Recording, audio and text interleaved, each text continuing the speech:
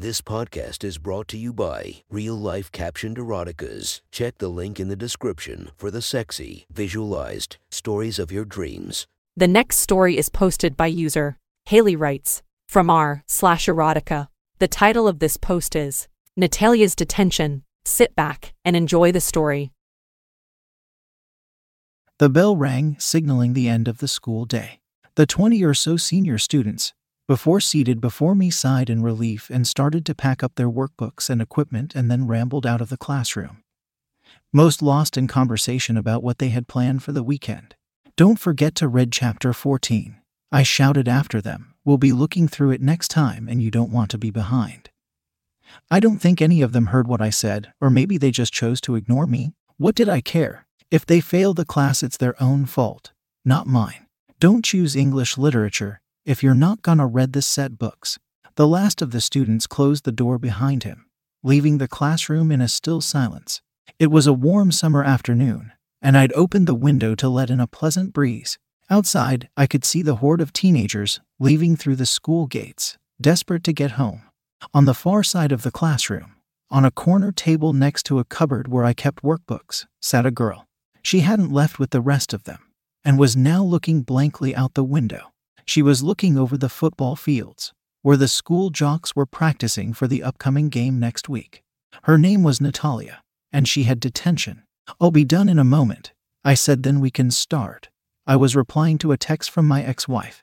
She wanted to know if I could pick up our daughter from preschool on my way home from work, as she was running late at the hospital. I replied that I couldn't, and that I was busy, then switched my cell phone off and placed it in the drawer under my desk. The unappreciative bitch would have to find someone else to pick the kid up. "Okay, I'm ready," I said. Natalia was still staring out the window, as if her brain was in sleep mode. "Natalia." I clicked my fingers a few times, and she turned to face me, her dark blue eyes seeing through me, absent of life. She was a pretty girl, a bit skinny, perhaps, but had lovely shoulder-length wavy brown hair and a nice smile. Not that I'd seen her smile recently. "Time to start," I said. She stood up and went over to the classroom door and turned the lock, giving us some discretion. Most of the students would have left by now, but much of the staff would still be on the school grounds. And the last thing I needed was another teacher disturbing us. Natalia stood before me, timidly fidgeting with her small hands, shuffling her feet anxiously. She was wearing a red and black plaid skirt that just stopped above the knee, showing off her slender legs. And up top, she wore a deep blue denim jacket over a white t-shirt. On her feet, she had black and white star-patterned sneakers. I looked up and down her petite figure, licking my lips. "Same as yesterday," I said, unbuckling my belt and pulling down my trousers. I leaned back in my chair, a bulge swelling in my underwear. Natalie bent over to take her shoes off, but I interrupted her. "No, wait. Keep the sneakers on. You look cute in them." She nodded, avoiding my wandering gaze, then lowered her plaid skirt and placed it on my desk neatly. I bit my lip, looking at her light blue panties and the faint outline of her teen pussy. She placed her jacket next to the skirt and raised her arms to remove the t-shirt, and my cock jumped, anticipating the touch of her smooth skin. She was wearing a small black bra, pushing up her tiny tits.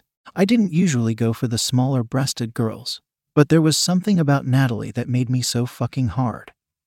Something that made me want to just ravage her small body and destroy her teen innocence. I rubbed myself over the fabric of my underwear, then yanked them down, letting my cock jump out.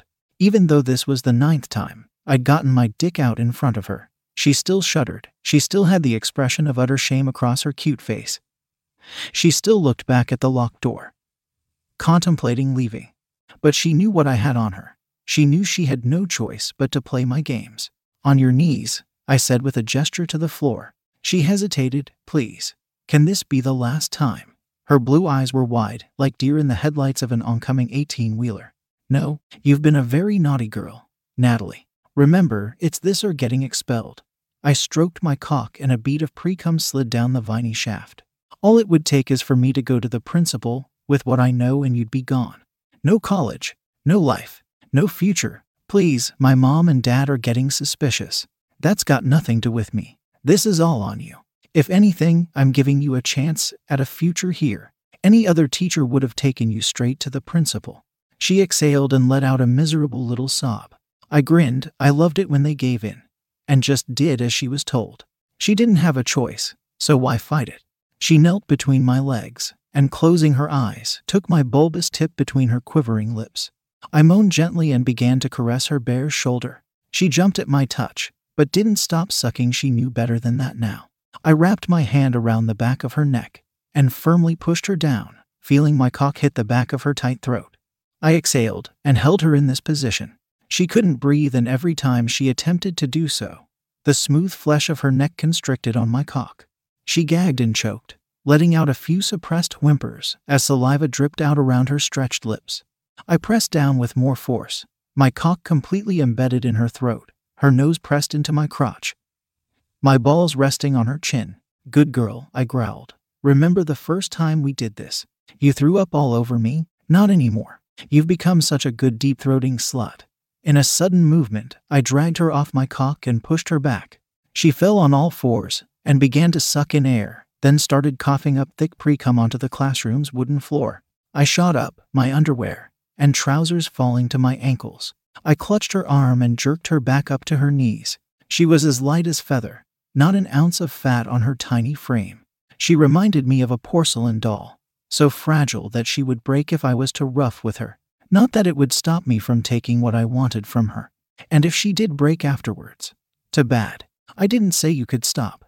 Sorry, sir. She crawled closer and took my cock back in her mouth, twirling her tongue over my tip while cupping my balls with her hand and squeezing gently. I rolled my hand down the back of her head, the silky hair running through my fingers. Harshly, I grasped a handful and dragged her closer, making her squeal. My cock slid back down her throat. The delicate flesh of her neck bulged outwards, contorting to my size. Keeping a firm hold on her head, I began to push myself in and out her warm mouth, gliding over her tongue and down her throat. Each movement drove my cock balls deep, and a wet slap echoed out through the classroom with every brutal thrust. Natalia retched and choked on me, the rhythm of my vicious face-fucking not giving her a chance to take in air. I felt the twinge of orgasm in my cock, a sweet sensation warning me that I was gonna blast my load at any second. Looking down, I saw the limp girl that I was abusing, her eyes shiny and glazed over, tears streaking her face, and instantly knew where I needed to come. Feeling I was getting close, I pulled out, then barked, "Look up at me, I want to cover your face."